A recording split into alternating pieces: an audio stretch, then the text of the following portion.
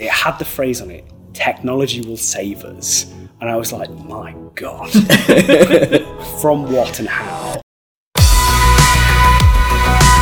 I just remember these really sort of like manly line chefs coming over to defend me because I was their gay, right? Yeah, this is the community I want to reach. It's people who love makeup, people who love drag queens. Well, what's the kind of stuff they're engaging with already? It wasn't a case of I came into tech and found myself. It was more like I found myself and then came into tech because of it. It's just the usual sort of like, you know, people look at you and you're just kind of like, clearly it's a he kind of thing. Being gaslighted by the government is pretty major, right? So we didn't exist. Only after I started to unpack that was I able to start asking other questions about my identity as well. All of these things aren't taking away from what's there already, they're adding to it.